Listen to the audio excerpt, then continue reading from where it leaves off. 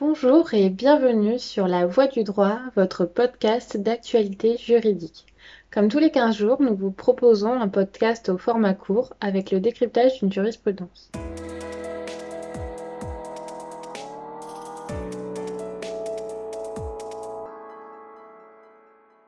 Lorsque les fonctions du salarié nécessitent l'usage d'un véhicule et par conséquent la possession d'un permis de conduire, le retrait de ce titre peut justifier un licenciement pour faute grave uniquement lorsque l'infraction qui a entraîné le retrait ou la suspension du permis a été commise durant l'exécution du contrat de travail.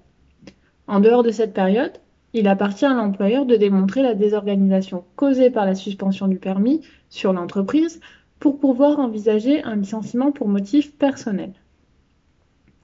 Toute la distinction entre ces deux causes de licenciement repose sur les indemnités allouées aux salariés, lesquelles sont moindres en cas de licenciement pour faute grave, puisque le salarié perd le bénéfice de l'indemnité de licenciement et de l'indemnité compensatrice de préavis.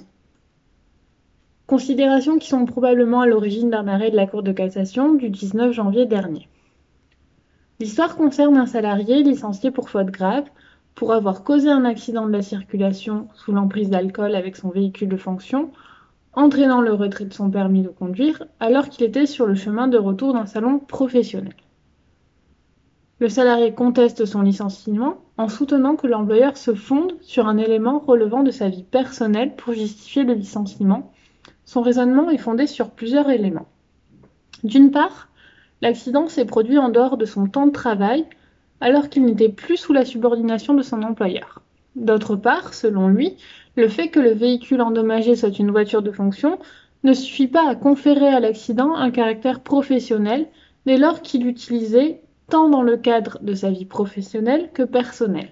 Enfin, que l'accident ne s'est pas produit durant un trajet anormal et inhabituel dépassant le temps de trajet domicile-travail, dès lors que le salarié n'a reçu aucune contrepartie financière ou de repos à ce titre. Le salarié est débouté de ses demandes et l'affaire est portée jusque devant la Cour de cassation. Pour rejeter une nouvelle fois la demande du salarié et confirmer la validité du licenciement pour faute grave, la haute juridiction retient que le salarié conduisait sous l'emprise d'un état alcoolique son véhicule de fonction au retour d'un salon professionnel, salon auquel il s'était rendu sur l'instruction de son employeur, de sorte que les faits reprochés se rattachaient à la vie professionnelle du salarié et non à sa vie personnelle. En matière de relations de travail, un motif tiré de la vie personnelle du salarié ne peut, en principe, justifier un licenciement disciplinaire, sauf s'il constitue un manquement de l'intéressé à une obligation découlant de son contrat de travail.